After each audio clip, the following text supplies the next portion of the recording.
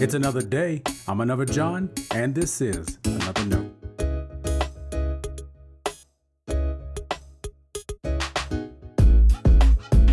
Today's edition of Another Note is titled At the Table. Our scripture reference today is 1 Corinthians chapter 11, verses 23 through 26. As always, may the Lord add His blessing to the reading and hearing of His holy word.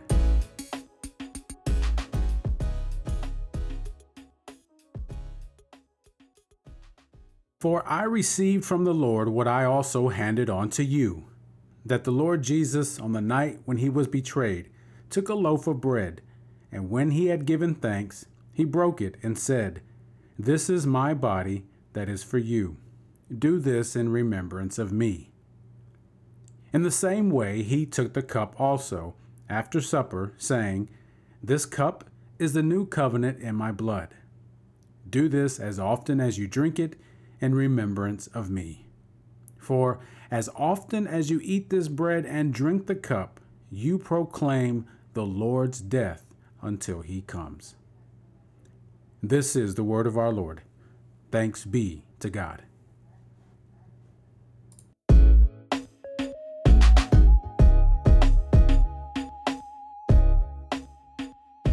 I attended a worship gathering years ago in a church where the Holy Spirit got moving. Well, at least that's what the preacher said. Have you ever noticed some preachers like to blame the Spirit when their sermons seem to drag on a bit? That's what happened that day. I recall deciding I didn't need to be a 45-minute sermon preacher. At first, I thought I was chickening out.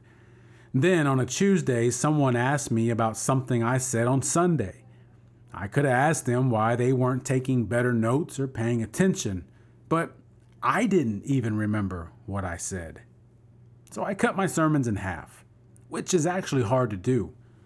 You can't say everything you want to say about a passage when you slice it down like that.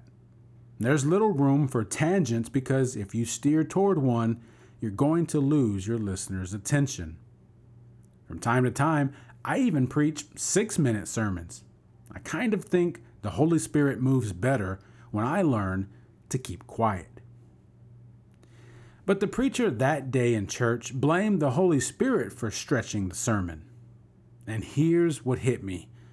The preacher then said, "Sorry, church, we ran out of time for communion. We'll do that another week."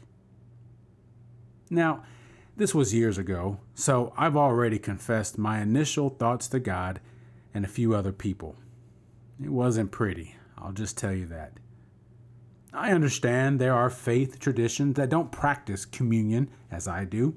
They don't share my understanding of it either. Our convictions about what it means are different. But I would never blame my long-windedness on the Spirit, especially if it meant the church would miss out on Holy Communion. In fact, if we are set to have communion, we are going to have it no matter what. When I told one of my mentors about this experience, he asked me, "So, what does that teach you about what Holy Communion means to you?" That's just like a good mentor. He took my focus off the church I'll probably never attend again in my life and onto my understanding of the Lord's table. I so wanted him to let me have a moment of Lord's table superiority. He didn't. He taught me that more than anything, I had different expressions of the sacraments. And here I was thinking I had better expressions. That's part of what I learned from the Apostle Paul as he spoke to the Corinthian church. For them, the Lord's table had become an exclusive party occasion. Their observation of the sacrament didn't unite the body, it tore it apart. Rich Christians gathered with other rich Christians to feast and drink wine, and they left nothing for poor Christians. That was not the new covenant Christ proclaimed. As Jesus reclined with his disciples at the table, he desired their unity. That's what he prayed for. That's what he wants for us, too.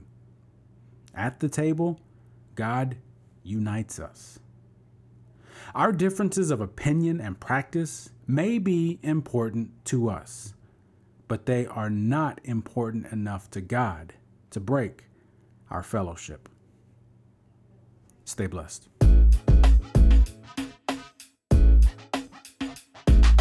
Thanks for always supporting Another Note. This is our daily devotional. I'll keep writing and recording as long as you keep listening and we keep growing. If you ever find Another Note on iTunes or anywhere else podcasts are available, make sure to leave a review so others can join us. The easiest way to connect with me is online at anotherjohn.com. God be with you.